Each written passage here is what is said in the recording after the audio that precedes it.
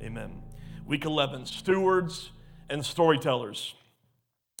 Well, last week we saw how God provided for the people in the midst of a famine. The provision came from simply a place of surrender. If you remember, there were 4 lepers who were at the gate, and if you were a leper, people didn't want to touch you, people didn't want to be around you, people didn't want to hardly look at you. You were an outcast. People didn't want to get the COVID from you. You had to quarantine. Ha ha ha. Y'all are lame tonight. So the lepers kind of were at this place where they're like, well, if we go back, we're probably going to, die. If we stay here, we're going to die. Might as well just go to a new place to surrender to this army. And when they got there, the camp was completely empty because God went before them, sent angel armies ahead of them, and the entire camp by the opposing army of Abinadab's, the king of Aram. There was so much for them that they were actually able to go back to their town, share the good news, and the famine ended. It was awesome. It was coming all from a place of surrender. We talked about how we were called to feast on the bread and wine that is Jesus, amen? And as we feast on the bread and wine that is Jesus, we're called to share the good news. Not just good news that He came and saved us, but good news that the reason He saved us and the benefit of Him redeeming us is so that we can carry Him and His name throughout all the earth. In essence, Jesus, the name of Jesus, who God is, remember, Jesus is literally the image of the Father. Who He is was multiplied, should be multiplied in us going throughout all the earth. Amen? Well, today we're going into 2 Kings chapter 8. And we're going to start by seeing someone from a few chapters ago. If you remember a few chapters ago, Elisha was traveling and he was staying at this woman and her husband's house. And it was a woman who was barren. She couldn't have kids. And Elisha spoke it over her that she would have a son. She had a son. And then about 7 or 8 years later, he was working in the fields, basically had a heat stroke, died. And who remembers what happened? Elisha, through the power of God, the little boy was raised back to life. Well, this woman comes back tonight at the beginning of 2 Kings chapter 8, and it starts here in verses 1 through 3. Elisha had told the woman whose son he had brought back to life, "Take your family and move to some other place. For the Lord has called for a famine on Israel that will last for 7 years." Now remember, they had just gotten out of the famine he's talking about. They're talking about before this famine happened, Elisha told the woman, "Take your family and go, because there's about to be a 7-year famine." So, verse 2, the woman did as the man of God instructed. She took her family and settled in the land of the Philistines for 7 years. Well, after the famine ended, she returned from the land of the Philistines, and she went to see the king about getting back her house and getting back her land. Now, they were advised to go away from their land for a time, and they came back after the famine. The famine just ended because they were sharing the good news with the people, that the prophecy came true, that food that was so expensive all of a sudden was very affordable. It was a great thing going on. And this woman and her husband, who took the prophet in Elisha, and through prayer and obedience, the woman had the son, and then Elisha was able to bring the son back to life in Jesus' name. They're finally coming back into their home. They're coming back in, and it says that she's got to make an appeal to the king, asking for her land back and asking for her house back. So I'm going to start out by saying this. The king owns everything. And you are called to steward a thing while you possess it as yours, but it's not really yours. It's always been the king's, and it will always be the king's, but you have ownership of it, if you will, in a way of simply stewarding the thing that you call yours. Our God, our King, owns everything. In 1 Corinthians 10, chapter 26, it says this, "For the earth is the what? The Lord's, and everything in it." Everything in it. Everything is God's. Your body is God's. Your money is God's. Your car is God's. Maybe not really the idea that He had for it, for some of you, but it's all His. Everything is His.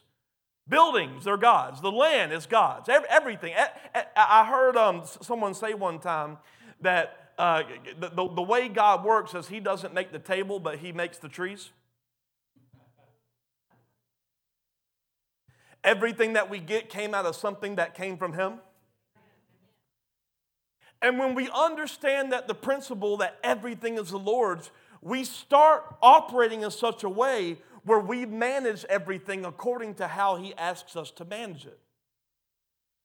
And if we manage it or steward it in such a way where we understand it's not ours, we'll actually start to steward it a lot differently. I don't want to harp on this because people have a lot of opinions about the subject, which I don't really care what your opinion is, because I'm going to speak the truth anyways. But that's essentially the idea of tithing. It's not give so that you can build an organization, or give so that you can build salaries, or give so that you can look at what we've done. You give because God says, everything you have belongs to me, and the way I want you to steward it is just give me back 10%. But church people especially will find every way around why we don't have to do that. I get this, now just to let you know, we're doing fine financially. Last year was our biggest year in 7 years of existence, believe it or not. I talk to pastors all the time, and they're asking, how are you doing with COVID? Have people left? I'm like, no, we've increased. And they ask, well, how are your finances? Are you struggling? No, we brought in 2.5 times as much as last year. But it's crazy. It's stupid. You don't, yeah, exactly. You want to preach? Love you.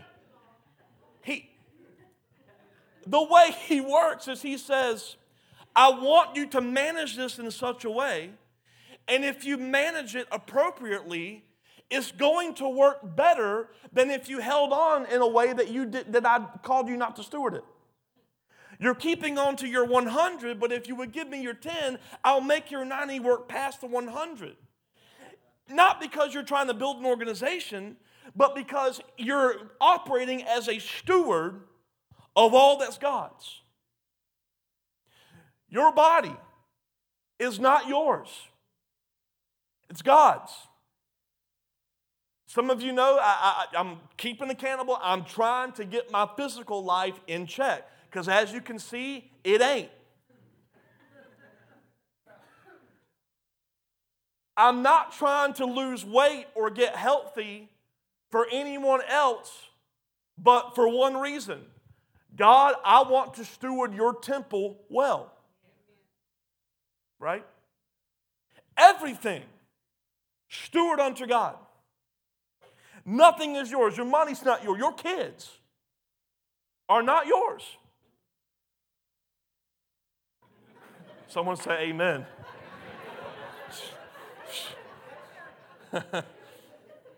Who are they? They're God's. So He gives you a way to handle how to punish them, how to raise them up, how to discipline. People don't get to bring their opinions about how to steward children when God lays it out quite perfectly. I don't care what 2022 says. God says, spare the rod, spoil the child. I don't care if you don't think you should put your hands on your kids. Your opinion sucks. However, you got to steward it in wisdom. The issue is not putting your hand on the child. The issue is putting your hand on the child in anger. Right? There's a way to discipline. You don't take out your anger or your frustration on your child. That's not the rod, right? There's all these things. We're called to manage a certain way. And the way you manage something shows how much you realize that it's all His and it's all for His glory. We've come to a day where we protect what's ours more than managing it for God's glory. We're supposed to do it all for His glory, but unfortunately, many of us do it for ours. The problem with lying and stealing and cheating is that you're walking outside of God's timing by managing it correctly. You manage it incorrectly. You don't have this, so you take. You can't get ahead, so you lie. You do this. It's all about stewardship. We should not be consumed by what advances us. We should be consumed with what advances the fame and glory of my God through every decision I make. And when we do that, He actually promises the appropriate advancement. The problem is when you don't see advancement, you essentially take your trust out of God and say, God, since you ain't doing it for me, let me do it for myself. And that's what happens when people get worried and stressed and even sometimes depression. All these things simply because of one thing. You're trying to take too much on instead of asking God, how should I? Is this okay? God, how do I manage this season? God says He won't give you more than you can handle. But that's actually an incomplete thought for most church people. He does give you more than you can handle because He says you can't do it without me. It's not that God gives you too much. It's that sometimes you take on stuff that you were never meant to take on. Because you don't steward the taking it on by asking the Father. Think about what Jesus did. We limit Jesus to just He saved us. He didn't just save you. He granted you direct access to a Father that we were not worthy of even looking at. If we have direct access to the Father because now we are covered in the blood of the Lamb, why don't we take advantage of saying, Father, what would you have me do with this? Does it make sense? This woman understood ultimately all my stuff is the King's. And I can't go back into the kingdom with this, well, it's mine attitude. She had to go before the king, even though she stewarded that place all her life, raised her child there, left because of the word of God. She couldn't go back in just with this I deserve attitude. She went back in and honored the king. That's what stewardship is. It's not I'm going to get what I deserve. It's I understand that I deserve nothing and I'm going to steward it all as what it is. The Father's. Jesus gave up His life because it wasn't about what He wanted to do. He was coming on behalf of the plans of who? His Father. That's why Jesus prayed, please, please let this cup pass from me. I think we forget that part of the gospel. He didn't want to go to the cross for you.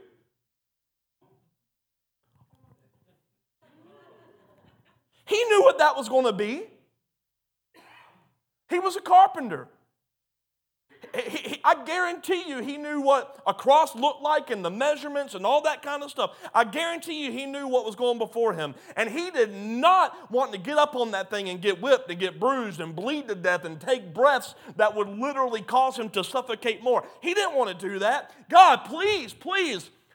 Nevertheless, whatever you ask me to do, I will do. And a lot of times in life, we don't like to steward things as God wants us to steward because we don't have that attitude of nevertheless. We want the easy path. That's the biggest thing with the generation that is coming up with younger kids and younger adults. There's no work ethic because we want it like that. But even in the very creation of God, there were 6 days of working and 1 day of rest, yet we want 7 days of rest with about 1 hour of work. You go to any place of employment these days, and it's not we can't open because of COVID. It's we can't open because we can't find what? Workers. But the same issue lies in the church. We wonder why no one knows about Jesus, because the congregations are depending on the pastor to do what? The work. When the way that God designed the church, it says, you are my temple. I live inside of you. I have given 5 gifts to the church to get you equipped. The apostle, the prophet, the evangelist, the teacher, and the pastor. And they are to equip you to do the work, not you pay them to do the work with what you call a tithe. Right? And that's why a lot of leaders are frustrated, because they've taken all the responsibility of the work. The work lies on the people of God.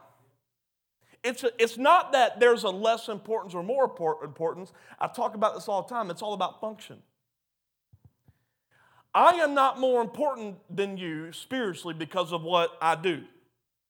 I have a different function. My function is to equip you. My function is to teach you. My function is to help you walk into your destiny.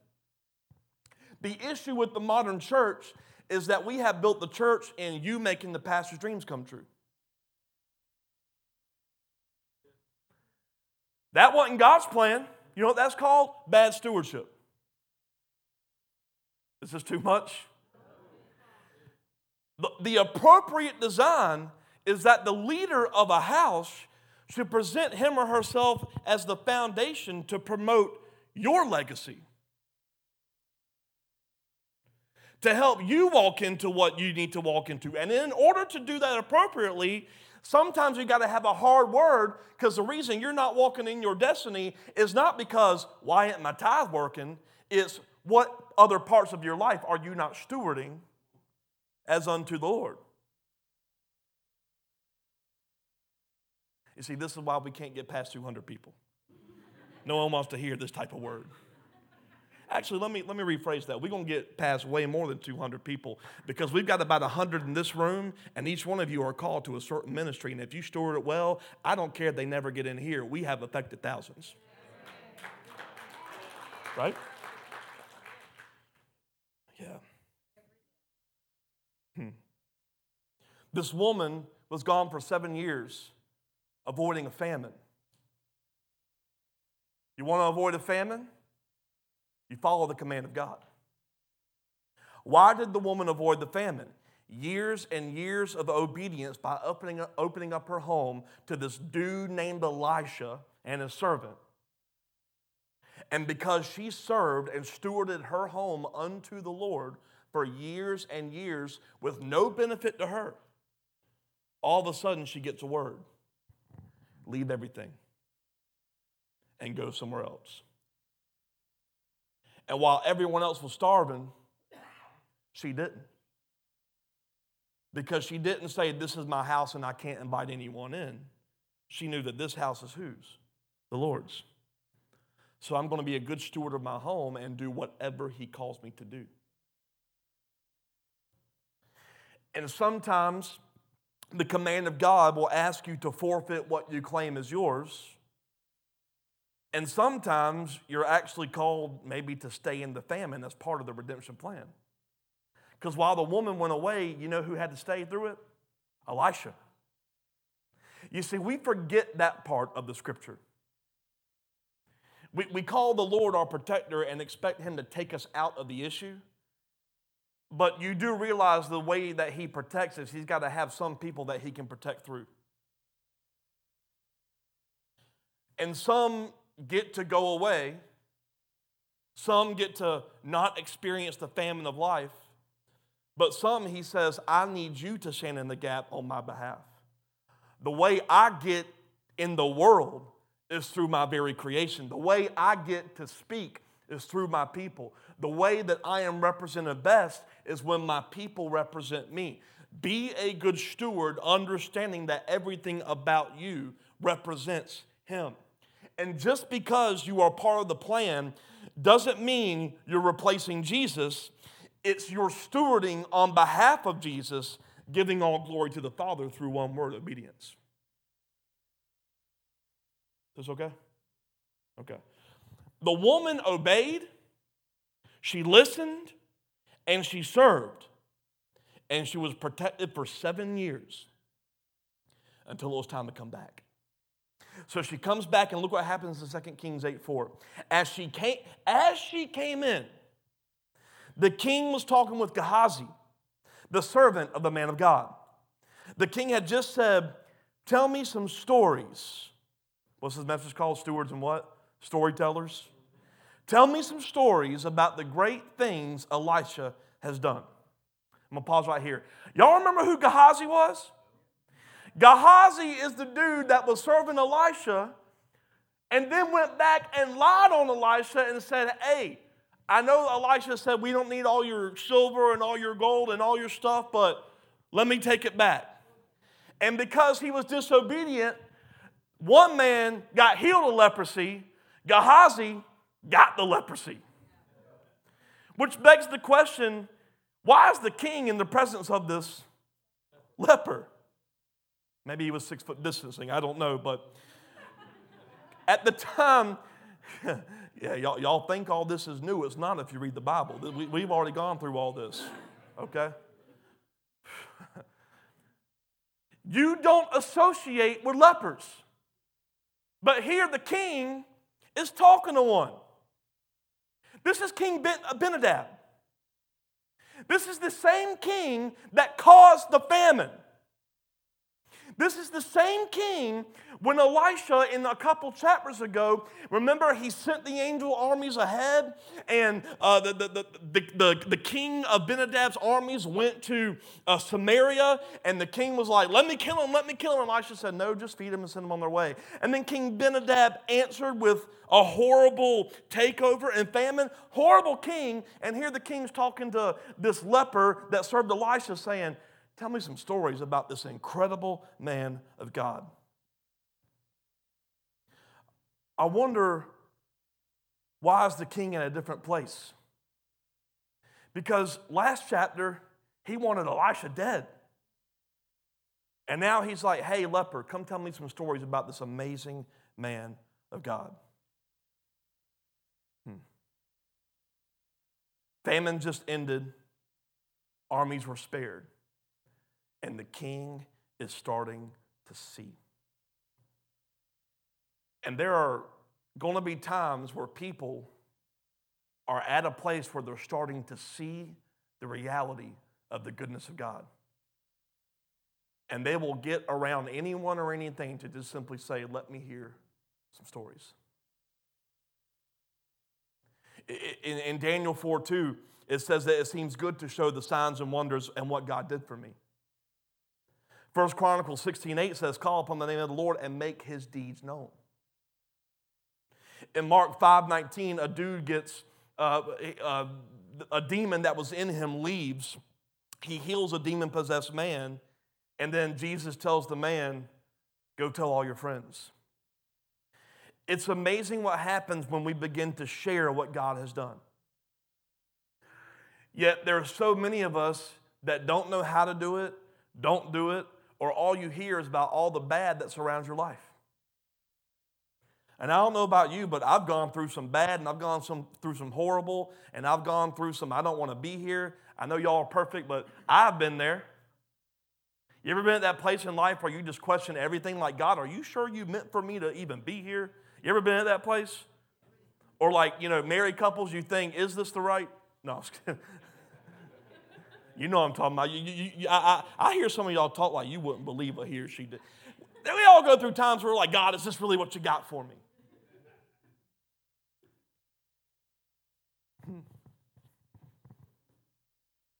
We've got to become a people that begin to let the stories of who he is and what he's done be louder than the complaints. Isn't it, think about, we're told in Revelation that we overcome by the blood and the word of our testimony. Yet the biggest thing the church tries to push is, let's just come together and pray and ask God. Am I a believer in prayer? Abso-flippin-lutely.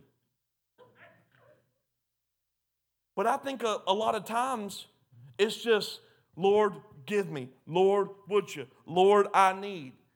What should be the loudest voice in the body of Christ are the stories, the testimonies. Even this house is guilty of it.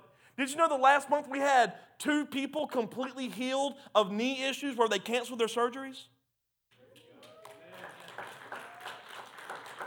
That's amazing. That's confirmed. And yet I hear about people saying, well, Pastor Kyle don't believe in healing. And I'm like, shut up, devil. Like, there's things happening. We heard today in prayer group that can I talk for that this couple right here in the past month they've been going through a lot of stuff since I've known them, and they've had to be obedient in places they couldn't be obedient. And just last month, both of them got stupid financial breakthrough in their careers. And here's the thing, you know where it came from? Obedience. Even though obedience did not make sense. But what we do is we know the scripture that says we've got to be transformed by renewing our minds, yet we use something called logic to determine obedience. When your logic, in fact, hasn't been what? Renewed.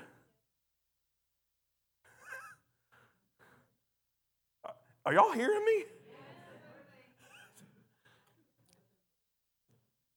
We're called to steward what is His and become storytellers of all the good that He's done, of all the plans that He has for you. I wonder how many times we miss out on steps for destiny because no one knows what the call that God has put on your life. Like if you had not been telling stories about God said that one day I would do this, you may have been right there with the person that could have promoted you into the next level of your assignment because they saw something in you that they had an ability to put into the purpose, the plan, the steps, but they never knew that you had that gift or that talent or that dream because you never told the story. Because all we're focusing on is, well, I'm like this and I'm like that and I can't do this and I have a hard life. And no one knows about the foretelling of what God has planned for you. No one knows about the purposes that you know God's had for you. And you may not be in it, but for some reason you're scared to speak it. There's a fear of saying, God said that one day I would. If people don't know the story, how are you going to get into that place? Because I've got news for you. The way you get there is not God's going to divinely just make it happen. He puts you in position and you steward the position and make sure they know the story.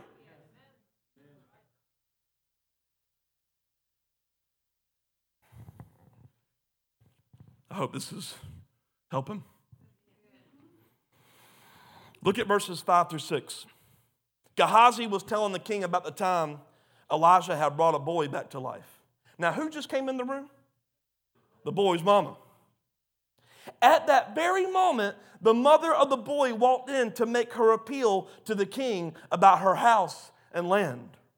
Look, my lord the king, Gehazi explained. Here's the woman now. This is her son, the very one Elisha brought back to life. Is this true? The king asked her. And she told him the story.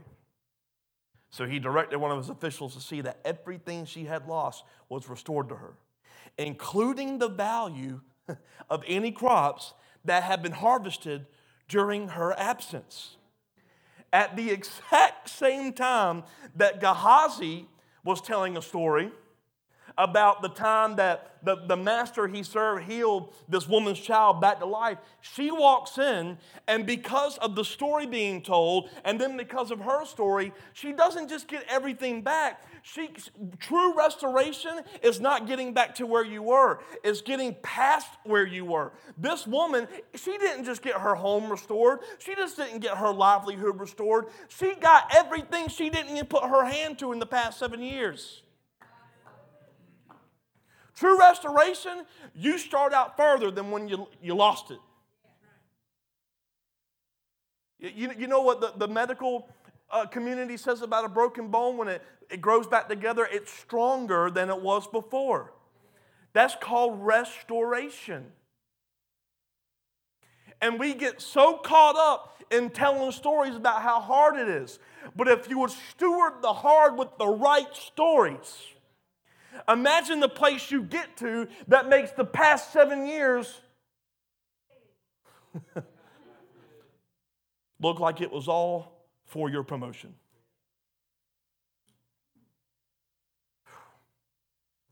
But then the reality of it, she didn't know that. For 7 years, she lived in decrease. So we like to say amen to the, yeah, restoration, yeah, more than enough. But you do have to walk through a season where you don't have any. The key is, how do you steward that season? Because this is what the church has become. When the season happens, the church teaches, oh, just wait on the Lord. Oh, let's just pray that Savannah would see the light. Let's just pray. And Christians aren't voting correctly? Well, the church shouldn't get involved in politics. What Bible are you reading? Right? We sit and wait, and we're like, God, when are you going to do it? When are you going to do it? And he says, well, I want you to steward this season of without, and don't just tell the stories of why you don't have it. Tell the story of why you're trusting when you don't see it. Tell the story of where your faith lies, even though you're not walking in it.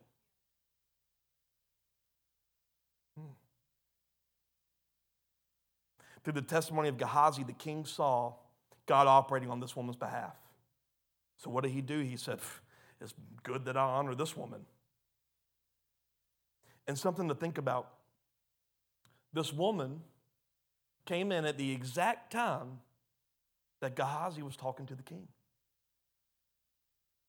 But here's the thing, Gehazi should have never been talking to the king, with or without leprosy. He should have been walking with who? Elisha. But he wasn't, because of disobedience. But this is how God makes all things work together for good. Even the thing called disobedience, he worked out for the good of the obedient woman.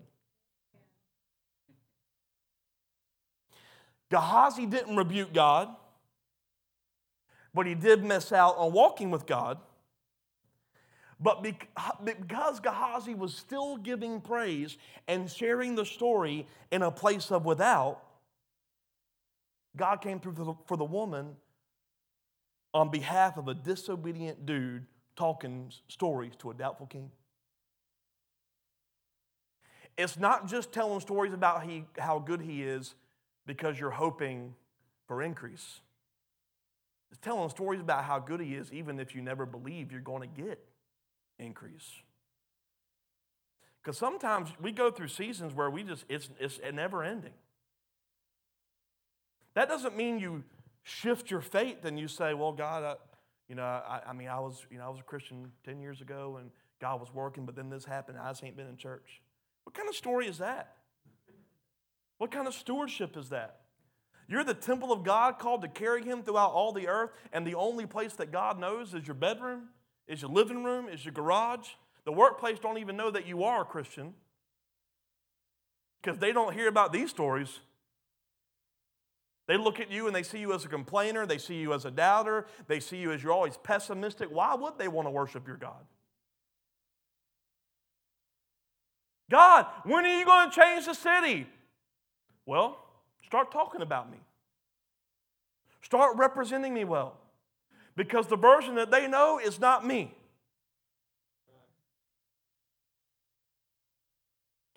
If you go into the deepest parts of Savannah that are the most obvious sin, and I say that because everywhere is covered in sin, but if you go to the places where it's obvious sin and you start talking to people about why they don't believe in God, it usually ain't because of God. It's because of believers. What did Gandhi say? He said, I love Jesus, but I don't believe in him because I met one of his followers. Because of bad stewardship, and we're not talking the right talk. Now, I'm not talking about being disillusioned by reality. I'm not saying that we got to hide the truth. But in the midst of your story, in the midst of your fall, in the midst of the hard, redeem it and talk about what God did and what He will do, so that even the hard story is actually a testimony toward goodness in the midst of your disappointment. Amen. Matthew 10:32-33 says it like this: everyone who acknowledges me publicly here on earth, I will also acknowledge before my Father in heaven. But everyone who denies me on earth, I will also deny before my Father in heaven. Yet there are many people who never hear about what God did in your story. You get promotions and you give the credit to your hard work and not God's favor, because you didn't steward the moment for a story. You stewarded the moment for your glory. Look at what I've done.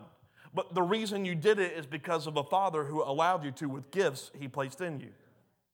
Nothing wrong with promotion, but you've got to understand that when you're promoted, sure, it's what you did, but it's because of God's design of you. And you're stewarding the design well. Okay? Sharing your story. Stewarding and managing the situation. Look at verses 7-9. It says, it kind of takes a shift. Elisha went to Damascus. I mean, he was done with that woman. She got all the stuff that she needed back. Restoration. So it shifts. Elisha goes to Damascus, the capital of Aram, where King Ben-Hadad lay sick. Now remember, this is the king that has tried to kill Elisha, right? This is the king who doesn't like any of those people. When someone told the king that the man of God had come, the king said to Hazael, take a gift to the man of God, and then tell him to ask the Lord, will I recover from this illness? So Hazael loaded down 40 camels with the finest product of Damascus as a gift for Elisha. That's a lot of gift. I'm kind of thinking in my flesh, well, you better. You just caused a famine for 7 years. So he went to him and said, your servant Ben-Hadad, the king of Aram, has sent me to ask, will I recover from this illness? Now, this was the same king, again, who was trying to kill Elisha at one time. Remember in 2 Kings 6, he was the king that came for him. The army went blind, the same king who caused the famine. But when you've got a reputation for God delivering you out of stuff because of your storytelling, when you've got a reputation for God doing miracles in you and through you, people start to fear what's on you. And when I say fear, I mean the godly version of honor. They honor what's on you even if they don't understand what's on you is your God. Let me say it another way. Because of all the stories of breakthrough, I mean, remember, Elisha escaped attack after attack and issue after issue, healing, building prophetic schools, getting axe heads to float to the water. His reputation preceded him. All kind of crazy stuff was happening. When you've got that kind of reputation, even the ones who hate you eventually may need you. But they may not need you or know they need you because you haven't been a good steward of the stories. Because all they hear is negativity.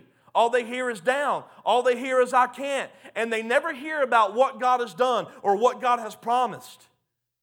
What preceded Elisha's reputation? Not, well, I'm in it again. There's a famine. What's God? No, he heard a man who stayed steadfast in the Lord. So when this king was ill and like the threat of death, he was like, I don't want to hear nothing from you. I don't want to hear nothing from you. I want you to go ask that dude who I just tried to kill because something's on him that ain't on me and I want it. I believe that is what's going to change the church. I believe, or let me re-say that again, I believe that's how the church is going to change the world. That instead of just talking about God as a theoretical idea, we actually start talking about what He's already done and doing. So it gets under my skins when I hear houses of worship that don't believe God can do it today. But, and I've been guilty of this, do I spend my time talking about my frustrations about those houses, or do I build this house up to outdo with stories?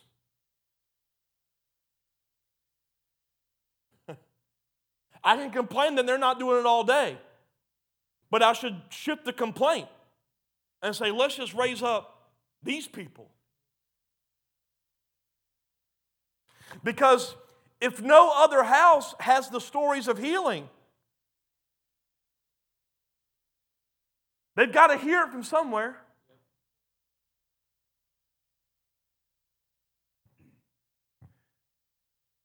And the status of the American nation is that people flock to houses that are built like country clubs where you can feel good for a 25-minute message that will get you through your week.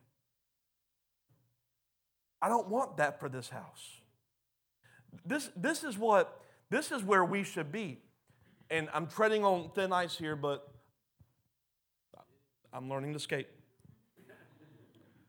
I don't even know what that means. We should not live with the mentality of, I need a miracle. We should get to a place where we're walking in the provision of God to such a degree where those that need the miracle know where to come. If you live your life according to, I need a miracle to get me through, that's called wilderness living, not promised land. When they got to the land of milk and honey, they no longer needed the miracle. But for some reason, especially the charismatic church, we actually love the wilderness. Come up to this altar and get healed today. You need a miracle again. It's like, well, there's nothing wrong with needing a miracle, but the mindset of living by it, that's where the issue is. We need to be faithful in letting God work through us, for sure. We need to be faithful to where when someone comes up here with COVID, instead of we all distancing, we get the elders to lay their hands on the sick and see it lift. We need to be faithful in those things, but we should not have a mindset of, I just want to live hoping I get a miracle. If we would steward the principles of God in our lives, I believe the church can be at a place just like the 12 apostles. They didn't go to each other saying, hey, Peter, man, would you pray for me? I got a hurt leg. They were so complete that the hurt legs came to them, right? But is this too much on this? The church has become just this, well, let's just all heal each other. No. You're supposed to obviously get the provision and get the miracle, but the point of the church is that we be the ones who administer it and live in a place of more than enough. It's right here. It's mindset. Mindset. Think about it. In all the stories of Jesus explaining parables to these disciples, what was he teaching them how to do?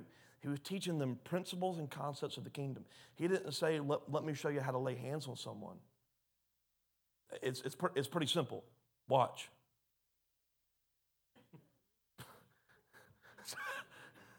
Right? No. He was teaching how to live in a kingdom, how to steward your life, how to tell the stories.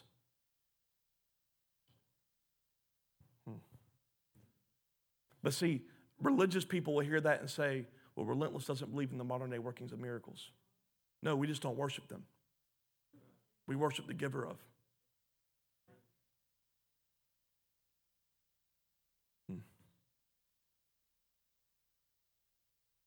He was telling stories. Some of us don't have many stories for people because we don't truly fear God, because we don't follow him. If you don't follow him, you won't have stories. Well, I haven't told many people this, but I did something really stupid. Well, I do a lot of stupid things, but I think I was like, I was 23, 24. I was a youth pastor, which y'all know youth pastors got their issues. And I remember thinking to myself, I need to build my testimony.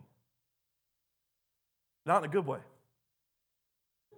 I thought to myself, I can be more relevant to these kids if I sin a little bit so that I can build my testimony. It's horrible.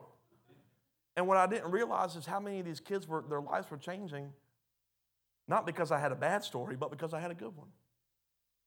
Then I made some stupid decisions and had to live out the consequences of building my testimony. And then get restored. Is that too much? I'm transparent, right? And where we've got, thank you, that's for God. And where we've got to be is understanding that even the good stories need to be heard. Someone told me one time, we used to do all kinds of stuff down at Recovery Square. And I remember one time someone saying, well, the only way to minister to recovering addicts, you can't do it unless you were one.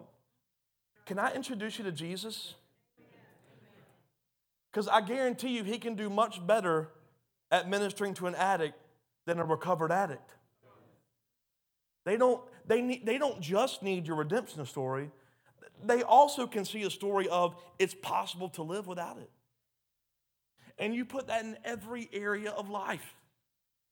Why limit the stories? Why limit what you can do? If God's called you to it, do it.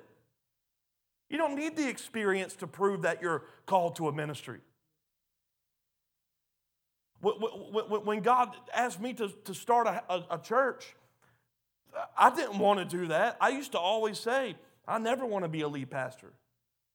You want to know why? Because the lead pastors that I saw were miserable and hurt and broken because no one knew how to steward themselves well, and they had to take on all this stuff, and it was pushing them down, making bad decisions. And I thought to myself, I don't want that. I had to be open my eyes to God saying, if you steward yourself well, if you tell the right stories, you can do what you never wanted to do. You can gain a passion for what you never had a passion for. Because if I read my Bible correctly, the passion he put in me now to lead a church was in me before I even came to this world. But what happens is when we go through life stewarding wrong and mismanaging, we start to believe the lie that thing could never be your story. Don't limit God. God has not changed his plan for you just because you might have had some bad stories, just because you stewarded an area wrong. He's bigger than all that. You know why? Because it's not about you doing the ministry. It's about you being a vessel for his voice. And if it's his voice, you don't need any experience. I don't know where this is coming from because this is not my notes, but this has got to be for someone. Speaking of notes.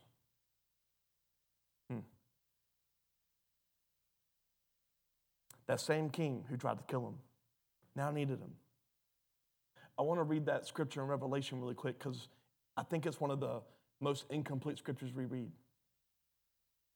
Don't put it up yet. Because we say, Revelation says, they're overcome by the blood of the Lamb and the word of their testimony. Did you know that that's not the entire verse? This is what it says in Revelation 12:11.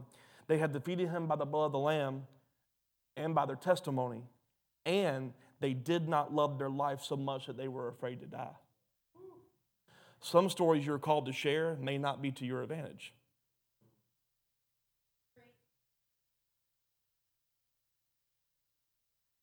Because you're stewarding the moment for the glory of God versus the safety of you. Are you willing to lose you to glorify him? Because a lot of times we love our place in life, and God may actually want you to lose it for the sake of good stewardship. Like, make sure you consult God on what I'm about to say, but like when you're in the workplace and you know the moment is to give him glory, but you don't give him glory because you fear what? Losing the job?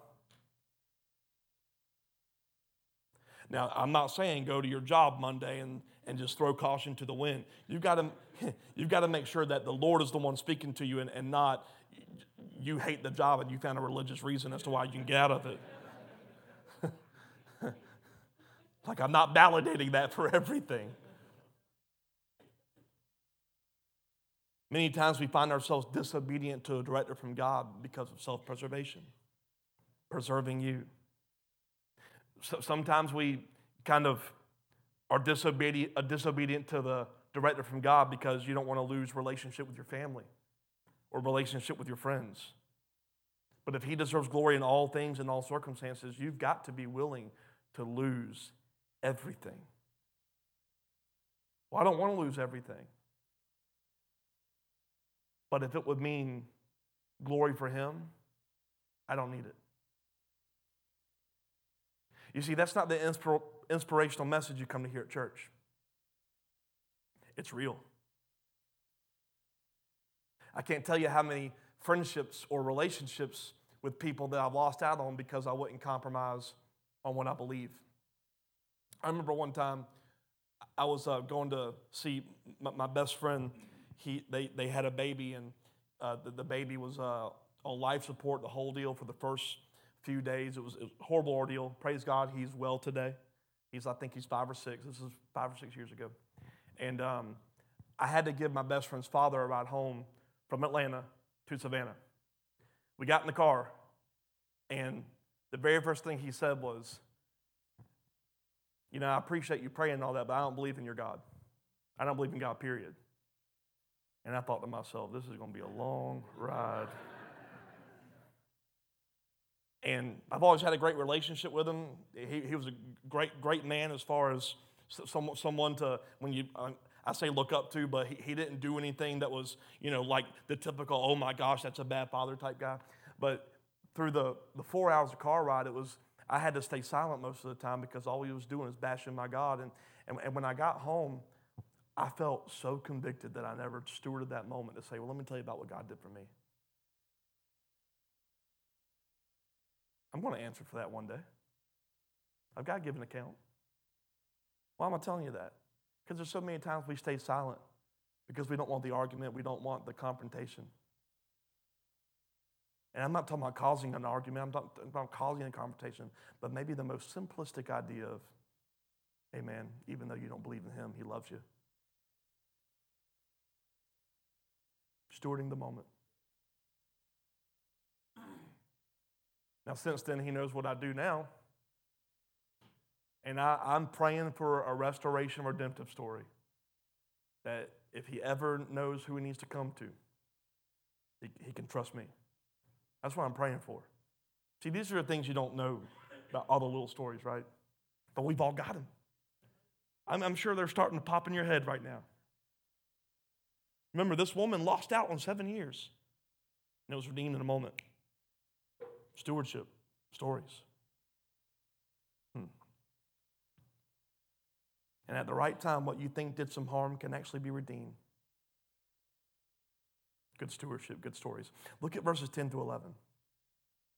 Elisha replied, go and tell him you'll surely recover. It's good news, right? The king's dying. Elisha's not going to die. Elisha says, hey, you're going to recover. But actually, the Lord has shown me that he will surely die. Now, that's kind of confusing. But it says Elisha started staring at Hazael with a fixed gaze until Hazael became uneasy. You ever had someone that had that kind of gaze? They're just looking at you and you're like, stop looking at me. And then the man of God started weeping. You see, Elisha wasn't contradicting himself. Can you throw that verse 10 back up there? It says, go and tell him you will recover. But the Lord has shown me you will die. In other words, the reason you die won't be because of your sickness. Now, just to make sure we're understanding, Elisha saw the healing and spoke it, but he also saw what would happen as a result of someone else stewarding their life wrong. And that someone else was the man that he gave that stare to, Hazael. The king would survive the sickness, but something else would be his death. You see, sometimes there's a calling to be obedient. Sometimes it's not always a joyride. It's easy to be obedient to God's got great plans for you and God's going to do this. It's hard to be obedient to that best friend when God tells you to tell him or her if you keep on, this is what's going to happen. And because you weren't obedient, they really never have a reason to pause and think. And we Americans all use the same, well, that's their life. But if you've been put in it, that's bad stewardship for you to always stay silent. So look what happens in verses 12 and 13. What's the matter, my Lord? Hazael asked him. Elisha replied, I know the terrible things you're going to do to the people of Israel. You're going to burn their fortified cities, kill their young men with the sword, dash their little kids to the ground, and rip open their pregnant women. Dang, Elisha, you've gone from healing and greatness to this? Hazael responded, how could nobody like me ever accomplish such great things? Now, great's misinterpreted here because what he means is like great as in greatly horrible. He says, how can a nobody like me do something this big, become the leader of the people of Israel and do all these horrible things? Elisha answered, the Lord showed me that you're going to be the king of Aram. Why be obedient to sharing this? Hazael should have taken this opportunity to confront himself, to check his heart. But he already made up his mind. You being obedient to stories has no bearing on what the person will do with it. When God tells you to speak, you got to speak. What should have happened was that Hazael heard this and said, not me. Instead, he started thinking, well, how can I do that? He never took some time to get before God and say, God, take away this desire. He didn't say, God, prepare me so I don't make the wrong decision. You see, in telling stories and being good stewards, it's not about success is not defined as seeing it change. Success is that you were simply obedient. And I think a lot of us get hung up on that because we think, I didn't change anything. The story all the time isn't meant to change. Sometimes the story is just to put it in the hands of someone else who has the authority to change. Elisha was obedient to one thing that God told him to do. Tell Hazael about the desires that he may not see. And I want you to notice something. Is this, y'all okay? Y'all awake? Okay. Some of y'all are. Just kidding. Think about this. Elisha never told Hazael who would become or how would King Ben-Hadad die. He didn't tell Hazael that you're going to kill the king. He didn't tell Hazael how he's going to rise to power. He just simply said, yeah, the king's going to die, but not by the sickness. But what did Hazael do? He didn't take it. He didn't weigh it. He didn't pray about it. It says in verse 14, when Hazael left Elisha and went back, the king asked him, what did Elisha tell you? And what did Hazael reply? He told me that you're going to recover. Nothing else. But the next day, Hazael took a blanket, soaked it in water, held it over the king's face until he died. Murdered him. And then Hazael became the next king of Aram. He lied about what Elisha said and then assassinated the king. In other words, he took the word and used it to take the throne instead of checking his heart. And so many people will get a word from God instead of taking it to ask God what to do with it. They twist it for their advantage. Like when you hear God say you're going to have a great ministry, so you start one instead of asking him what he wants you to serve now. Or like when you hear God say you're going to be a pastor, but you hear start a church.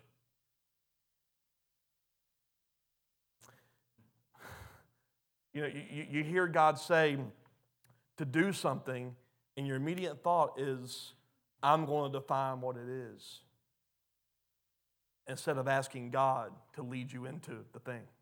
Or like when you hear God say your leader's going to die, and then you find a way to take the leader out sooner by gossiping, by stirring, by lying on them. What happened here? Oh yeah, he's going to die, but not by the sickness. What did Hazael do? Sped up the process. I wonder what stories you hear from God that you've twisted to match the story that you want to hear. Like when God says you're going to. So instead of saying what's the next step, you go after it. Right? You put it in your time. Good stewards hear a story and don't think, how does this benefit me? Good stewards hear a story and say, how do I glorify God and serve His people? You're going to do great things. Don't pursue greatness. Listen, you're going to do great things. Don't pursue greatness. Ask God, where do I start stewarding better?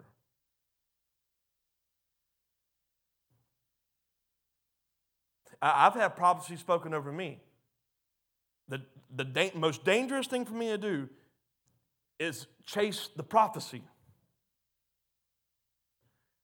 Let me tell you what I mean by that. If it was prophesied over me, I know that there are many steps on the way to that. I put my faith that it was correct and say, God, what would you have me do now? And if I steward the now and the next step and the next step unto the Lord, I will walk the right path into the Word.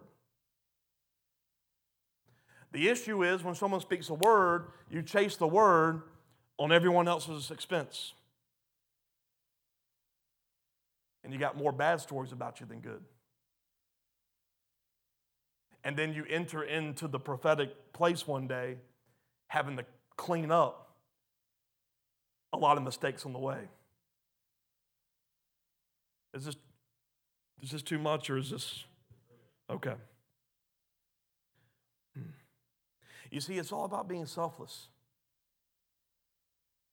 Stewarding what God gives you for others for the glory of God. Telling stories of God's faithfulness rather than your greatness.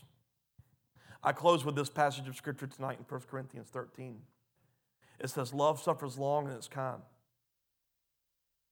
Love does not envy.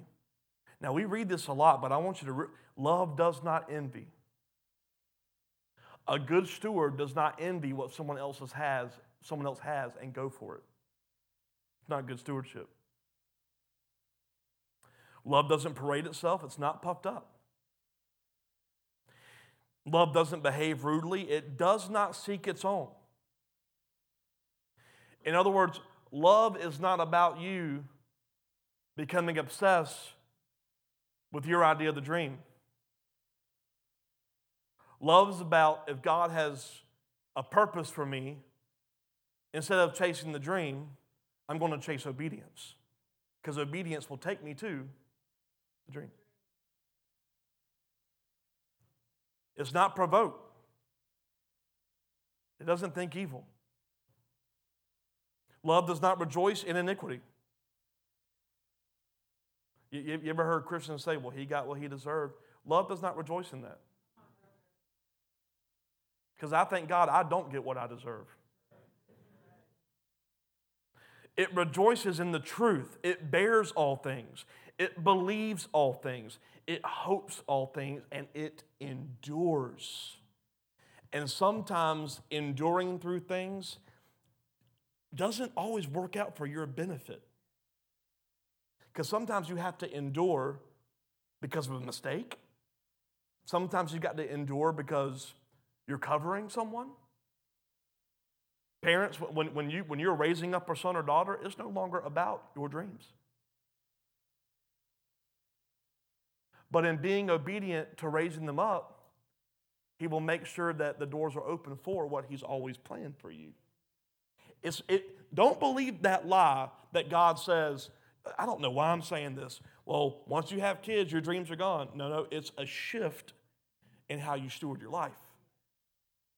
Because obedience takes you into the plan that God will not allow to be robbed from you.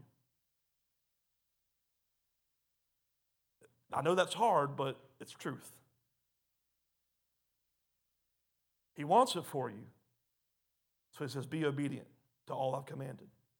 Love is not about you. You know what real love is? Representing God everywhere in all things. When love is gone, we tend to do the opposite of the things of the author of love. Romans 12:10 defines giving love to another as honor them by giving preference to them. You want to talk about good stewardship? Give preference to everyone but yourself.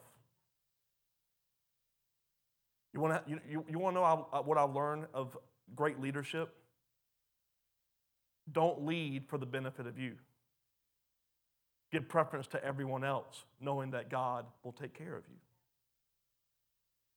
That does not mean you please everyone. That means, even if it means you lose them from your church, in love, prefer them with the tools they need to move forward. Because as church leaders, we don't want to lose anyone. And for most church leaders, that simply means we don't want to lose what? That's the unfortunate truth. I prefer you means if God wants you to lead this congregation one day, praise God. Because what if your leaving is simply you have been prepared for an assignment that was never supposed to be attached to this house? You know what it's called? Apostolic. It's not preparing you for what you can do for us. Preparing you for what God has put in your story way before you ever entered the earth.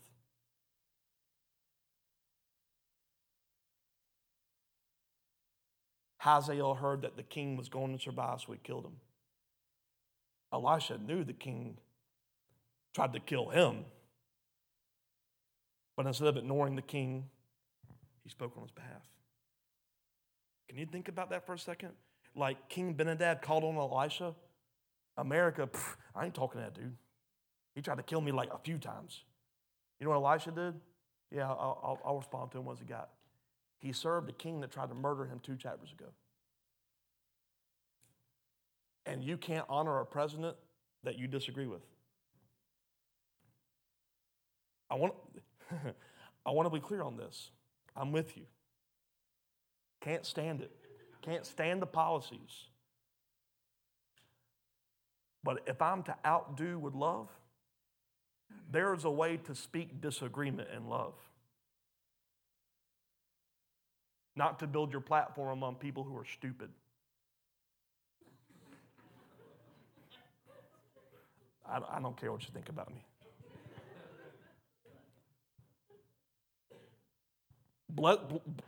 Blessing enemies, preferring one to oneself. You really want change? Steward a horrible season of America by making God bigger than your opinions and your passions. You see, I really believe that what this world has been lacking, and maybe not all of it, maybe it's just here because, this is really a lot of us all see, we're missing good stewards and good storytellers. We hear more about what's horrible than what's good. We hear more about what we wish would change than what has already been changed. We talk more about the struggle than talk about the weight he's lifted. We talk more about the problems than what he's restored. We got to change the story. There's some Christians that steward their time like this. God's coming back any day, so I'm waiting. And God's like, well, if you would stop waiting, it would actually get me to come back.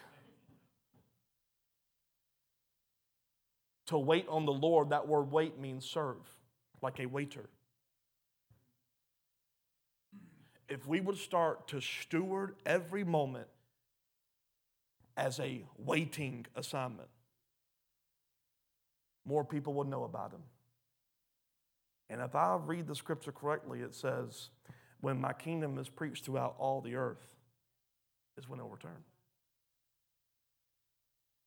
So we got to talk more than just about Jesus died for you. It's more like Jesus died for me, and look what my redemption looks like. I know you've been taught to save every penny, but let me tell you how the kingdom operates. I know you've been taught how to, you got to preserve every moment, but let me talk about the principles of sowing and reaping. You know, let's get out of the false theology of, well, God let it happen for a reason, and really talk about sowing and reaping for good things and bad things. You're reaping what you sowed, not because God wanted that for you. Like, we've got to start talking.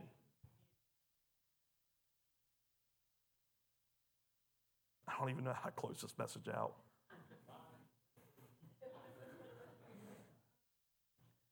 It's a call to be good stewards of the power of God in us and the love that we've come to know. Tell everyone about his goodness. Tonight, maybe some of you have realized that you've only been looking out for yourself. Maybe tonight, some of you realize that maybe you've been manipulating things of God for you. Maybe you've realized, you know what, I haven't even shared my story. Maybe you've realized that I've got to be a good steward of what God's given me instead of complaining what he hasn't given to me. Whatever it is, I want to encourage you as we leave tonight. Become a steward of what he's done. Become a steward of the treasure that he's placed inside of you. Become a storyteller of all things of the kingdom that a lot of people will never know unless they hear it from your mouth. Because let me tell you, for a lot of people are not just going to wake up tomorrow and go, you know what, let me just download or buy a Bible. The only way that stuff happens is if they hear someone actually representing the king well. Because we're ambassadors of his kingdom on this earth. Amen. Stewards and storytellers. Amen.